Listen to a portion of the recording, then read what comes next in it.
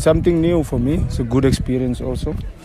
Working with especially the players. So I speak to the coaches saying that it's a different element because it's not a club that you're working with. It's students, you know. So it's a good experience because you're learning a lot of things where the fundamentals of the discipline, you know, getting your training sessions on time and all that stuff. So it's a good learning experience for me. Mm-hmm. And how has been the progression of the team since you took over?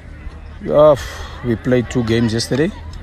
We drew the first one and then we lost the second one 2-1, which we feel as a coaching staff that we're supposed to get the maximum points out of it. But you know football, you know, we were leading 1-0 last night against UWC, and in extra time, 4 minutes left, I think 4 or 5 minutes, they came back and scored 2 goals, one from a set piece and then counter attack with the type of football they're playing, the long ball. So I think maybe the boys just lack of concentration at last few minutes, so it was a bit tough for us, but we have to push through and take on the next 2 games that is up for us to still stand a chance to qualify.